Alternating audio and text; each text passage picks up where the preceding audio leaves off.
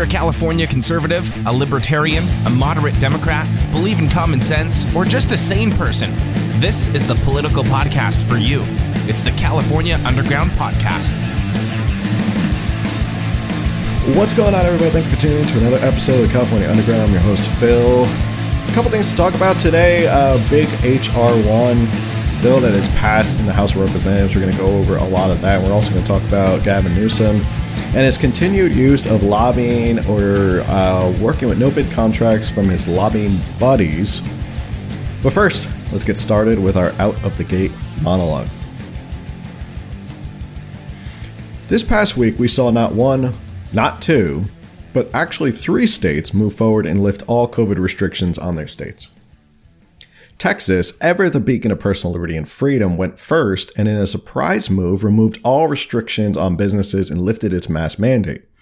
Mississippi was close behind and lifted all their restrictions and mask mandate as well.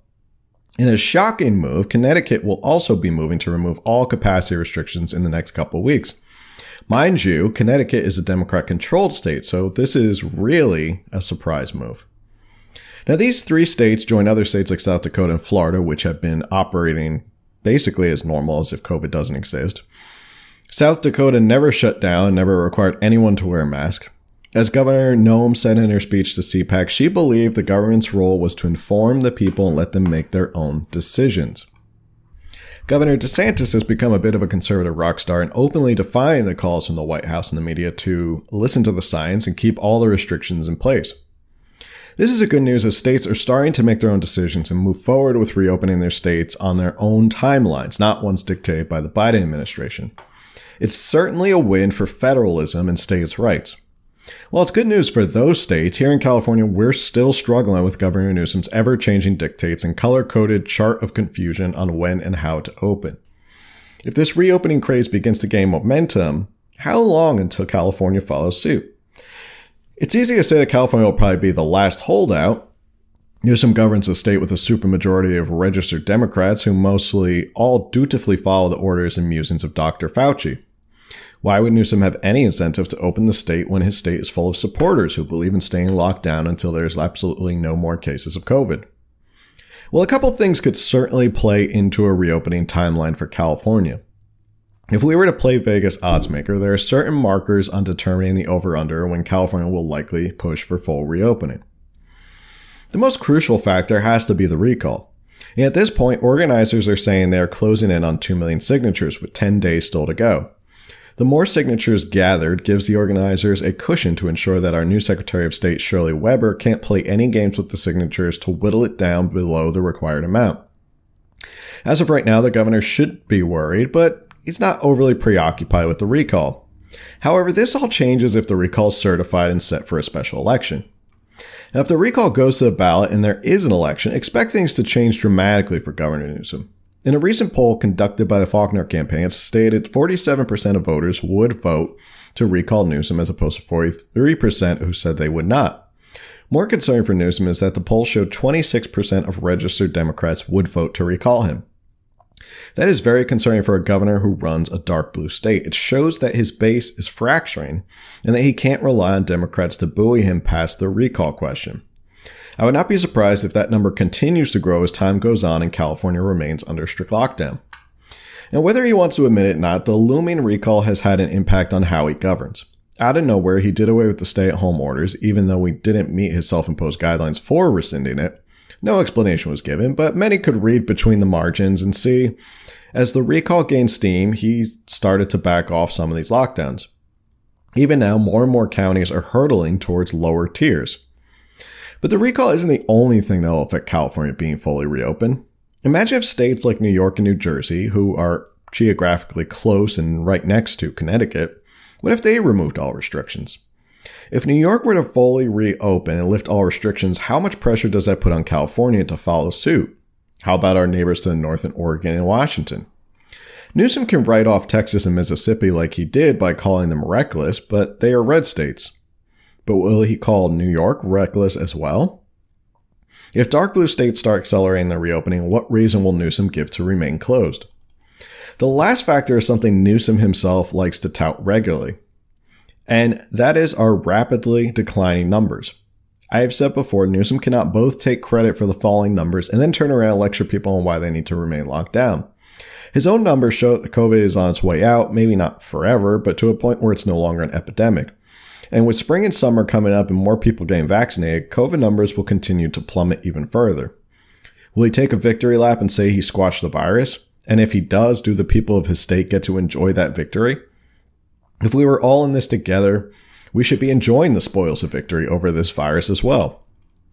Finally, the X factor in all of this, of course, is Dr. Fauci. What if Dr. Fauci were to come out in a couple months and say, hey, we've reached a point where we see enough people are vaccinated and positive cases are at such a level that we are no longer concerned with this. This only increases the pressure since St. Fauci himself said it's okay to return to normal and it puts the pressure on Newsom to fully reopen. Now, there are a lot of factors that will go into how fast California fully reopens. But in my humble opinion, they are all against Newsom at the moment. My prediction? In the over-under of when we'll fully reopen? About 1 month after the recall election is certified and scheduled. So, in good news for the rest of the country and not good news for Californians, because like I just said, we're obviously not looking to being fully reopened anytime soon. Newsom seems to be doubling down, but he does like to make sure that he touts the fact that COVID is on the decline. He likes to tweet about how we're 40% this and down 57% that, and now we're down to 2.3% positivity rate throughout the entire state. But at the same time, he doesn't want to really let people go back to doing what they're doing. He wants to hold on as long as possible, which in kind of a legal argument sense, it's not really an emergency anymore if the numbers are at such a drastic low that there's really no reason for him to have emergency powers as he's granted to himself. And this is one thing that he's going to have to figure out going forward. If there is a recall, is he going to play it up that he squashed the virus, or is he going to be a victim of the fact that he squashed the virus regardless of the fact that he caused enormous amounts of business closures and educational stagnation for kids, that they lost about a year of their schooling and it put them way behind. Is he going to have to look at sort of the wreckage around him and argue, well, it was totally worth it? That's something he's going to have to really argue with and struggle with if there's a recall election. And keep in mind, if there is a recall election, it's going to be months away. So if a recall is certified, it's like the ringing of the bell in a boxing match. Expect money to pour in that will be negative campaigning against Newsom, and expect Newsom to try and fix his image as fast as possible because he'll be fighting for his political life at that point. So moving on, I want to talk about this one bill that just came out, and it's H.R. 1. If you don't know about it, it's an 800-page bill, and it basically is trying to codify, it's trying to codify a lot of the things that Democrats like. And at this point, is it any surprise that Democrats are going to try and move forward with this as fast as possible? Because it seemed all this stuff worked in 2020. So why not see if they can just really solidify an advantage going forward by creating what this is called a For the People Act.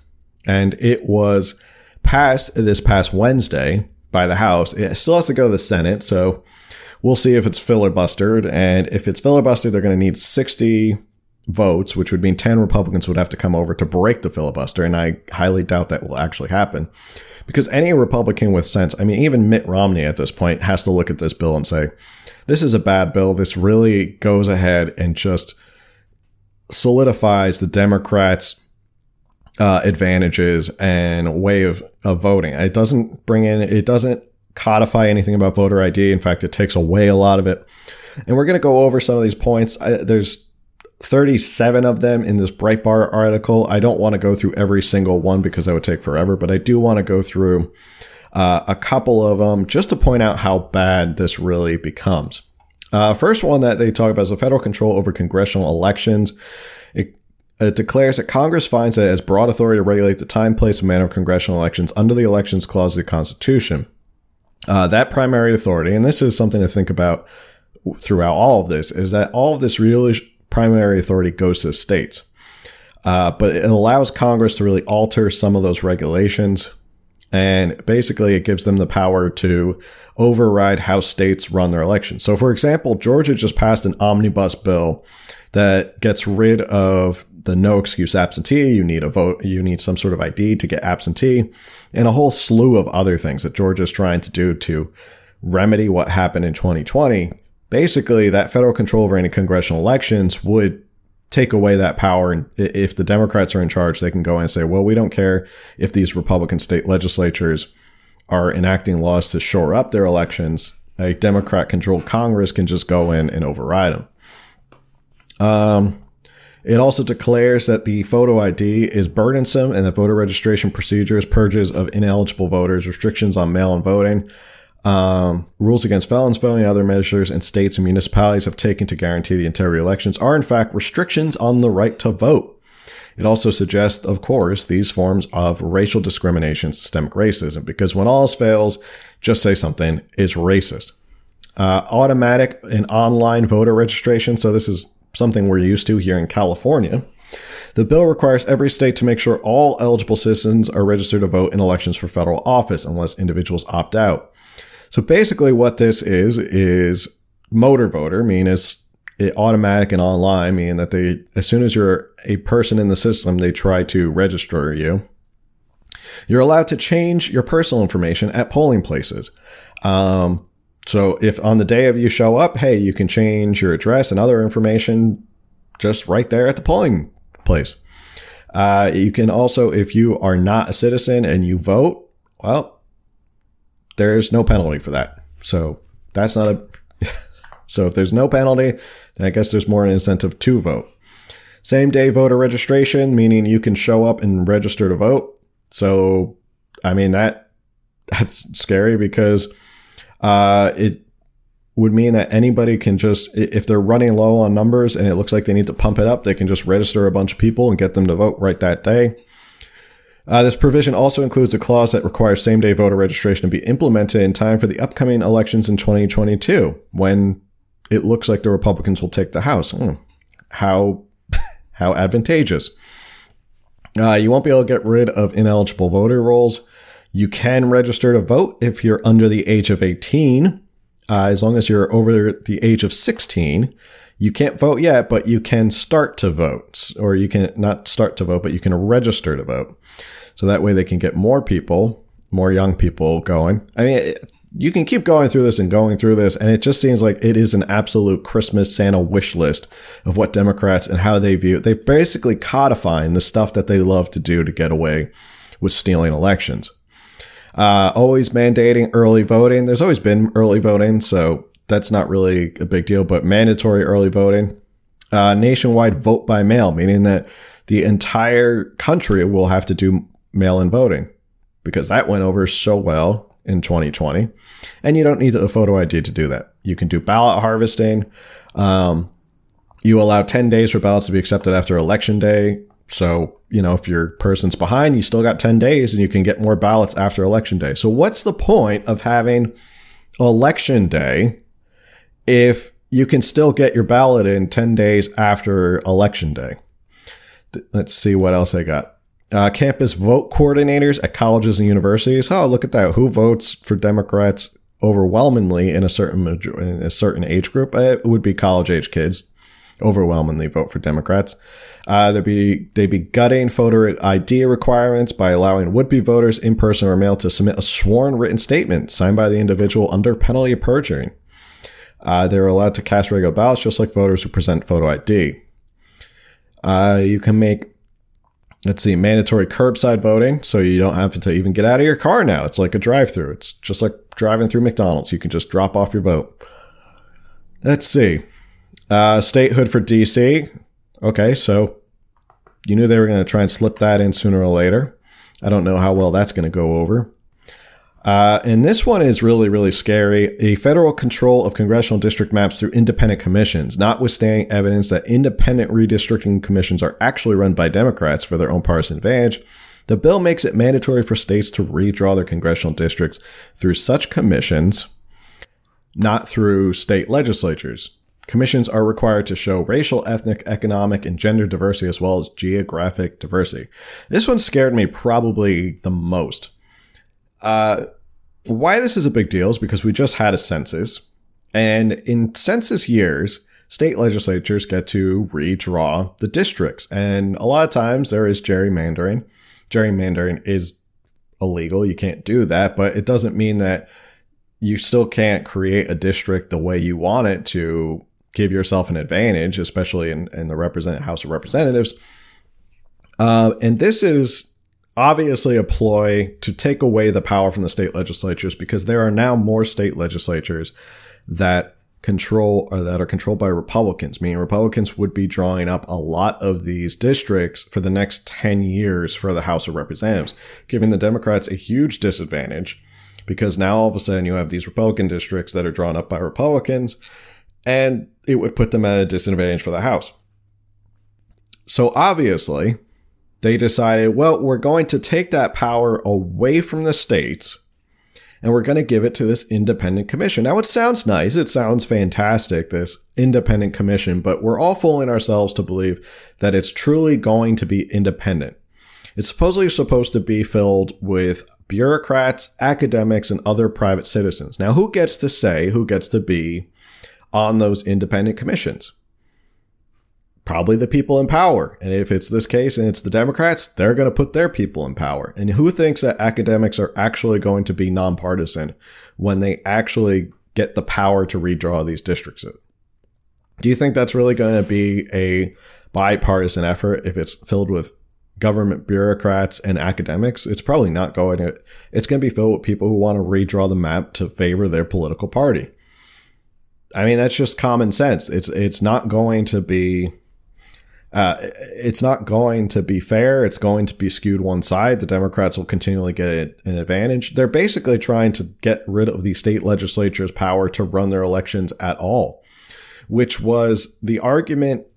Mind you, this was the argument for a lot of these states changing their laws right before the 2020 presidential election was, well, we're states and we get to do what we want. We can change the election how we want, or we can change our own elections and control them how we want. Now that they have Joe Biden in and they have a democratically controlled Congress, now they want to make it so that the federal government controls how all these state elections are done. Before, state legislatures and all that was fine, but now they don't want state legislatures to have control. So this one scares me the most because it's just a blatant attempt at grabbing as much power. And the fact that they throw in that you also have to show racial, ethnic, economic, and gender diversity, well, that's just straight out of the Democratic playbook. Let's see. More commissions, more taxpayer money, new reporting requirements for companies. The bill identifies limited liabilities as potential conduits for foreign donations to domestic super PACs and suggests Congress require LLCs to identify their owners. Let's see, new disclosures for corporations who aim to, this is from Chucky Schumer, who aim to restrict corporate participation in elections. This requires corporations to certify that political activities are free from foreign interference, including showing those involved in political crimes. So basically, your corporation can be under the watchful eye of the federal government, and they can look into who you're donating to. Oversight of online political advertising. Great. So you can't advertise online anymore. If you're conservative, it's most likely they're going to ban you because they don't believe with you.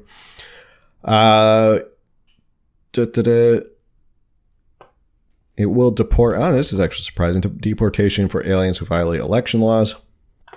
Attacking Citizens United and free speech for corporations. The bill declares Supreme Court's decision, Citizens United, to be erroneous, adding, the Supreme Court's misinterpretation of the Constitution to empower moneyed interests at the expense of the American people in elections has seriously eroded over 100 years of congressional action to promote fairness and protect elections from the toxic influence of money. It recommends the Constitution should be amended so that Congress and states may regulate and set limits on the raising and spending of money.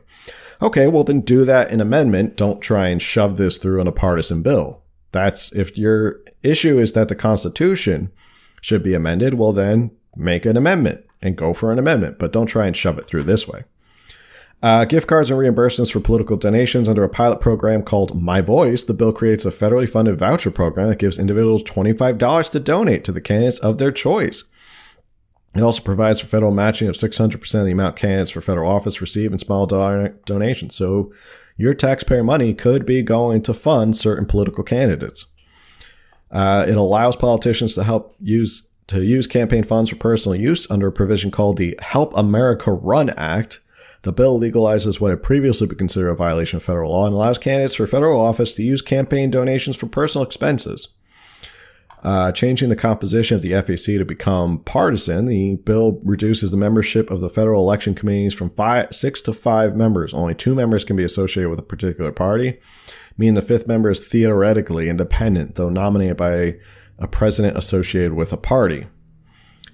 So basically, you could only have 2 from each party, so 4 of them, 2 Republicans and 2 Democrats. However, whoever the president in charge is will actually be appointing the 5th person, so in this case, Joe Biden would get a pick. Changing conflict of interest rules to bar Donald Trump from running. Though Trump is not mentioned, the bill tightens rules around conflicts of interest for the president and vice president that will make it hard for Trump to run again. It requires the president or vice president to vest all financial interests they could pose as a conflict of interest for them, their families, or anyone with whom they are negotiating or who is seeking employment in their administration. And then finally, changing the FEC rules to require Trump or other presidential candidates. Remember, this is all stuff to stop people like Donald Trump from ever running. Not later than the date that is 15 days after the date at which an individual becomes a covered candidate, the individual shall submit to the Federal Election Commission a copy of the individual's income tax returns for the 10 most recent taxable years for which a return has been filed with the Internal Revenue Service. Those are things that they're anti-Trump, but could come back and bite a lot of these politicians in the ass. I mean, I'd love to see if Nancy Pelosi has to start disclosing her financial records and her tax records. That would be fantastic. But this is one of those scary, scary, scary bills that if it does pass and it does get signed into law, you basically can kiss one of the pillars of the American Republic goodbye. In the sense that it takes the entire wish list of what Democrats want to do with elections, that is mail-in voting, no ID, no penalties if you are not a citizen for voting, registering a large number, tax dollars to go register a large number of young people in the sense of 16 to 18-year-olds. People get them all ready to go when they turn 18, to get a campus turnout project so that you can get more people who are on campuses to go vote. It gives statehood to DC, which would then give them 2 more senators, which is what we all know. Same thing with Puerto Rico. Why they want to make Puerto Rico a state. It's not because all of a sudden they believe Puerto Rico needs representation and needs to be a state. It's because they know that more likely than not, they'd get 2 Democratic senators out of Puerto Rico if it was a state. Likewise, they're going to get 2 Democratic senators out of DC if it becomes a state. The Independent Commission is probably one of the scariest things because these are things, and it's like the Democrats have basically said, we were upset that we lost fair and square. Mind you, fair and square, they lost these state legislatures because the Republicans picked up and gained more state legislators across the country. They're now angry that it's a census year and they failed to gain a lot of state legislatures. So now they're trying to take that power away from them and change the rules. And there's, of course, a lot of people on the left who will say, oh, well, why not have academics and bureaucrats redistricting? Why should it be state legislators that are partisan? Because an independent commission, if you believe it's truly an independent commission, I have a bridge to sell you. There is no way they're not going to be partisan. And especially when you put academics on a commission, do you really think they're going to be partisan? Absolutely not. There's not a deluge of conservative or Republican academics who would, one, have the ability to even be put on a commission like this. Instead, they would fill it up with academics that they love from, I don't know, let's say Harvard, Yale, Stanford, Berkeley, all those schools that they love so much. And they will fill it with those academics and they get to redraw the lines. Unelected people. That's not how the Constitution was set up. The Constitution was not set up so that unelected bureaucrats and academics can draw up the districts for who and what kind of representation we have. The Constitution, and this is something I've been harping on the past couple of weeks, is they've been trying to take more and more power away from state legislatures in a concerted effort to make only one government, and that is the federal government, to make it all one government. State legislatures will essentially have no power. and we've talked about this on my lives. I'm sure I've mentioned this once before about the 17th Amendment, why Justice Scalia, the late great Justice Scalia, said that was one of the starts of the downfall of the American Republic, was when the 17th Amendment passed, thus taking more representation, a bigger voice for the state legislatures out of the federal government. But this is just a blatant partisan attack on state legislatures and their constitutional authority. I would not be surprised that if this does actually pass, I hope it does not. I hope it's dead on arrival in the Senate and that they don't work with it. And I hope that maybe even some of the moderate Democrats, like a Sinema or a Manchin, turn around and go, we're not even voting for this. And there won't even come down to a 50-50 tie. It has to get past the filibuster first of all. Hopefully someone does filibuster this bill into the wastebasket of congressional bills. But I wouldn't be surprised if there is a Supreme Court lawsuit for this. Now, the Supreme Court has not been necessarily doing its job as of late. It just kicked out a couple sanctuary city lawsuits.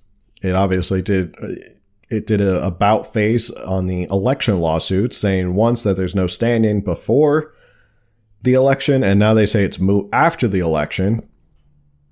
Then the Supreme Court really hasn't been doing its job. It seems like there's really a smaller and smaller number of people who really want to work to preserve this republic, and that's Justice Thomas, Justice Alito, and sometimes Justice Gorsuch have been kind of always on the same three people. Amy Coney Barrett, kind of a letdown. Justice Kavanaugh, kind of a letdown, guys. You know, really, really kind of a letdown, especially when you call yourselves members of the Federalist Society. But anyway, this is a horrible. I don't know how many times to say this is absolutely a horrible bill. It is so absolutely, unbelievably partisan for the Democrats to literally just go in and enact everything that helps them. There is not one thing in this bill that helps Republicans. And they are, of course, going to put it under the banner of for the people and to increase voter registration and increase access to voting, when in reality, it is an enormous payout and it is an enormous partisan bill to put more power in the federal government, which right now is controlled by Democrats. And Democrats seem to do this a lot. They don't really think in long terms that that the tables might turn and that they might be on the receiving end of this. But either way, this is absolutely a horrible bill. And you look through it and go, this is just a wish list. This is just what they want. They want universal mail-in voting. They want early voting. They want 10 days after to keep getting ballots because that worked very well in the 2020 election. This is scary. They are codifying the 2020 election, what they did to get away with it. And this is stuff that if this does pass and become law, election integrity is basically dead in the United States of America, because there are so many levers that they will have control over that there's no reason to even really worry about voting in elections anymore. Now, within states, obviously, you can vote for people and they have no control over state elections, but still, it does change the fact that if there's an independent commission that determines who's going to be in the House of Representatives for the next 10 years, or what districts are going to be running for the next 10 years, that's a big problem. Because it's going to be partisan and it's going to be drawn to help the Democrats, meaning it'll give Democrats an advantage in the House for the next 10 years. And if it passes, it'll mean in perpetuity. You wouldn't even be able to get enough Republicans in the House to come back in and get rid of this bill. So it is a scary bill. I hope it dies as soon as it gets to the Senate. I hope it never comes back. There are hopefully there are some cooler heads who will prevail. There was one Democrat who voted voted with the Republicans. It went down party lines and it was narrow. It was only a 10 vote margin. And there was one Democrat who did actually vote with the Republicans. Let me see if I could pull that up for you. I just want to see his reasoning. Okay, here we go. Lone Democrat explained, and this was in the Epoch Times. Lone Democrats explain why he sided with Republicans against H.R. 1. Every Democrat but one voted late March 3rd for H.R. 1. They were joined by Representative Benny Thompson, a Democrat from Mississippi.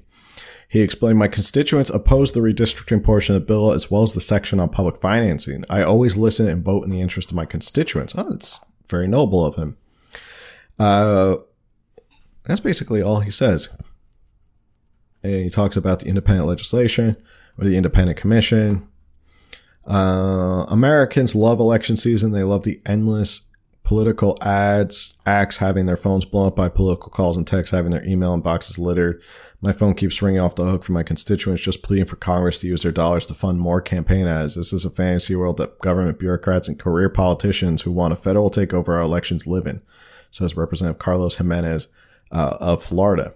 They want to take Americans' money and give it to the campaigns in a 6-to-1 ratio, effectively forcing you to support political campaigns you don't support, which I guess is a violation of your First Amendment rights. I mean, it's forcing you to fund political parties and associate with political parties that you don't necessarily agree with.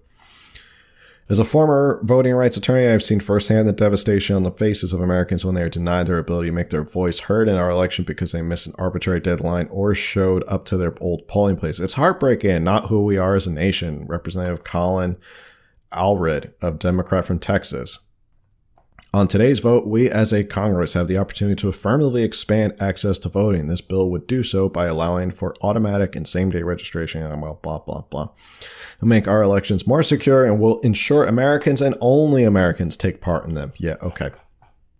There's so many loopholes to participate if you are not an American in this whole thing.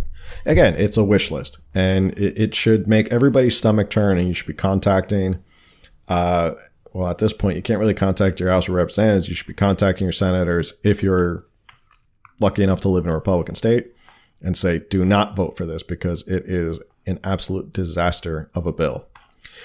The next article I want to talk about is talking about Newsom again with his lobbying efforts. And we've talked about his lobbying efforts here and the fact that people who are close to Gavin Newsom seem to always be at the front of the line when it comes to getting awarded big, lucrative state contracts. And we talked about that with Plum Healthcare. That, if you remember way back when I talked about Plum Healthcare at the beginning of all of this. Plum Healthcare is someone who had close connections with a lobbyist who used to work for Gavin Newsom, and they were put at the front of the line, and they were supposed to be taking over, and this was before the whole Governor Cuomo thing happened. They were supposed to be first in line to get COVID patients being put back into nursing homes. So this was way back in the day, but it was an example of how you can always follow the money with Gavin Newsom. He is definitely a politician that if you follow the money, you can see why he makes a lot of the decisions he does. And this article is from, is this California CAP? Is that CAP Radio? Is that supposed to be California something, public radio? Be funny if this is actually, is this public radio? An actual article from public radio? Oh, interesting. Anyway, we'll talk, let's dive into the article.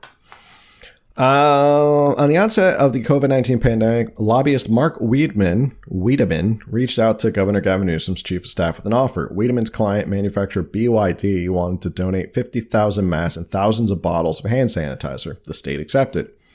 Within weeks, the state inked a no-bid $990 million deal with BYD for N95 and surgical masks, which was later extended by an additional $306 million, so over $1 billion. Of course, Newsom's office denies any wrongdoing. The interaction sheds a sliver of light into the shadowy world of lobbying and for no-bid contracts during the state's pandemic response. While lobbyists have to disclose efforts to influence policy and legislation, they are not required to disclose lobbying activities when vying for lucrative contracts. Government ethics experts say that's an area that demands greater transparency in order for Californians to understand how their government awards contracts and opportunities, especially as Newsom pushes to extend his emergency spending authority for another year. The nonpartisan Legislative Analyst's Office warns that under the extension, there would be no reasonable checks and balances on the governor's COVID-19 spending authority. So the Wyoming Group lobbies for 3 companies, BYD, Blue Shield of California, and Bloom Energy. Didn't Blue Shield just get a big contract to be the one person who helped distribute the vaccines? Interesting. They received no bid contracts tied to the pandemic. The contracts range from $2 million to over $1 billion. These companies, one executive contributed $376,000 to Newsom and his ballot measure committee since mid-2019.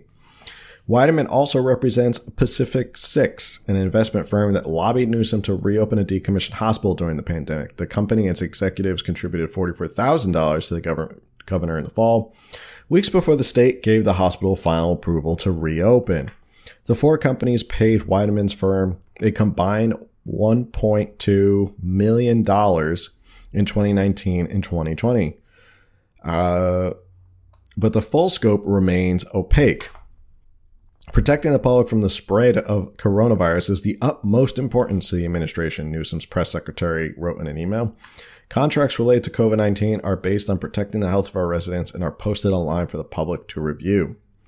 The state website listing COVID-19 contracts can be found if you click on this link. I'll include a link to this article in the show notes. Lopez did not address a follow-up question about whether lobbying efforts for these contracts should be publicly disclosed. And of course, they stonewall them, and they stonewall them. So the issue is, and this is what the article is getting to, is that you don't have to disclose your lobbying efforts. So in a lot of these no-bid contracts, a lot of these companies can bid, but they don't have to disclose their lobbying. Meaning that you could bid, or you can you can donate to the campaign, you can donate to politicians, but when you get these no-bid contracts, it doesn't really have to go through the rigorous disclosure of saying who was lobbying on your behalf. There was obviously emails. We've talked about these emails with BYD. These lobbyists make a lot of money. I'm just looking at it right now. BYD paid Weideman Group $395,000 for lobbying services in 2019 and 2020. Bob Stern, a former general counsel to the California Fair Political Practice Commission, said the donation doesn't raise any alarms for him. He added that one could argue Weideman is simply a shrewd lobbyist playing by the established rules of the game. That's not even an appearance problem, he said. This is how business is done in Sacramento. That's a big problem. And I think there should obviously be legislation and someone pushing for reform of this. Going on. Blue Shield paid Weideman Group $480,000 for lobbying services as well in 2019 and 2020. The Weideman Group played no role in the decision by the state to award the vaccine distribution contract. Blue Shield, sure, no. The $480,000 paid to the Weideman Group for lobbying had nothing to do with the fact that Blue Shield is now handling the distribution, and it was an no-bid contract. BYD and Blue Shield were Weideman's Group's top paying clients in 2019 and 2020. And then it goes on to talk about someone else. Newsom wants to extend his emergency spending authority for another year. According to his latest budget proposal, the emergency authority is set to expire in June. The pandemic is expected to last at least through the year. But the Nonpartisan Legislative Analyst Office says the proposal raises various concerns. This has recommended the legislature push for more oversight. The administration would have access to nearly unlimited funding in the budget year, while having minimal requirements to notify the legislature when funds are accessed and no requirement to report on how funds are actually spent on the state's COVID-19 response. State lawmakers, including Democrats, have previously expressed frustration about being sidelined during the pandemic response. Dan Schern, a professor of political communications at University of California, Berkeley, and University of Southern California, says it's worth giving Newsom the benefit of the doubt that these pandemic contracts and opportunities are awarded legitimately and with the best interests of Californians. But in exchange for that good faith from voters, he adds, the administration should be more forthright about how the pandemic contracts are awarded. There's no need right now to show up with torches and pitchforks on the Capitol lawn, but Newsom owes it to the voters to provide the information so they can see for themselves that everything he did was on the up and up. There were shortcuts that were taken to try not to harm anyone, but try to maximize the benefit of people who need tested, blah, blah, blah. But he argues these shortcuts, such as circumventing competitive bidding, come with obligations. Transparency is certainly an ethical approach to making difficult decisions. Now, it's one thing to say, oh, well, a governor in situations like this, an emergency situation, absolutely needs the emergency power to make decisions quickly. And there are times when a governor needs to jump in and harness all the abilities of his government and do what he needs to do. In this case, with Gavin Newsom, it's a case of where there is smoke, there is fire. And it seems there are too many of these connections where the Weideman Group is paid, and then the Weideman Group then goes and lobbies, and then those companies that were lobbied or paid for like BYD or Blue Shield all of a sudden get these very, very lucrative contracts. BYD made a killing by making $1 billion from the state in our taxpayer money. And Blue Shield made, $300 million around there for the vaccine distribution. But it is worth up to $15 million. Sorry, I want to make sure the company has contributed. But the company contributed $300,000 to Newsom's ballot measure committee since mid-2019. And they also paid this Weidman Group almost $500,000. That's the sort of stuff that if you want to show that if there's nothing to hide, then there's nothing to hide. And you can obviously say, look, we did everything on the up and up. Here's the transparency. Here's why we did it. Here's why we went with them. Here's what they said was the best reason. But if it looks like, and maybe there is an issue, maybe there is a deeper issue with the fact that this is how Sacramento works. And if this is really how Sacramento works, that is an enormous problem that needs to be rectified. And I think coming out of this, it wouldn't be a bad idea if there was a way to get bipartisan support for some sort of legislation that if this ever happens again, these no-bid contracts, there has to be some oversight. There has to be oversight on who's lobbying who and how they're getting their offers or getting awarded these contracts from the government. Because in reality, it is our tax dollars. This is our money. This is what we're giving to the state. And believe me, the state takes a good amount of our money. And for them to just callously say, well, we're just going to give it here, just give it to these companies or this company, we know this lobbying group and we work with this lobbying group. There needs to be more transparency as to where they're spending this money. And I can understand why Democrats are starting to get frustrated up in Sacramento because they're left out in the cold with this. And if Newsom gives himself another year of emergency powers, it means that he can do this for a whole nother year and basically leave the legislature on the side. Now, there hasn't really been a lot of pushback, but it'd be worth noting if there's going to be a lot of Democrats who come out of the woodworks and say, hey, we want to end your emergency powers, which they could. The legislature can come out and pass a resolution and end Gavin Newsom's emergency powers anytime they want, but they so far haven't really done anything because why not? They're all in his party. And they don't want to rock the boat. But with the way Gavin Newsom's going, if he gets recalled or there's a recall election and it looks like his political fortunes are dipping, I wouldn't be surprised to see a lot of Democrats who are going to go out of their way to maybe remove his emergency powers. Democrats can turn on each other pretty quickly. And we're seeing that with Andrew Cuomo in New York. But this is definitely an issue of transparency. I'll post the article so you can read the whole thing. Follow the money. When it comes to Sacramento and whatever Gavin Newsom's doing, you can always follow the money as to who paid him the most money, who donated the most money to this initiative or to his re-election campaign or whatever, and what lobbying group is working with him. Because Gavin Newsom is no stranger to lobbying groups and he's no stranger to asking for, what do they call them, behest contributions. So with that, I'm going to end for today. I want to get through those two big things. HR 1, read more about it. There's a lot out there. You can definitely read more about how terrifying this bill is and how scary this bill is. And hopefully it doesn't pass. Keep an eye on this one. I'll be keeping a close eye on this one as well. We'll be keeping an eye on the recall as that's coming up in the next couple of weeks. You can follow me on Instagram, California Underground, at California Underground. You can email me, californiaunderground@protonmail.com. And you can follow my live Coffee and California Politics every Wednesday at 9 a.m. on Instagram. And until next time, I'll see you on the next one.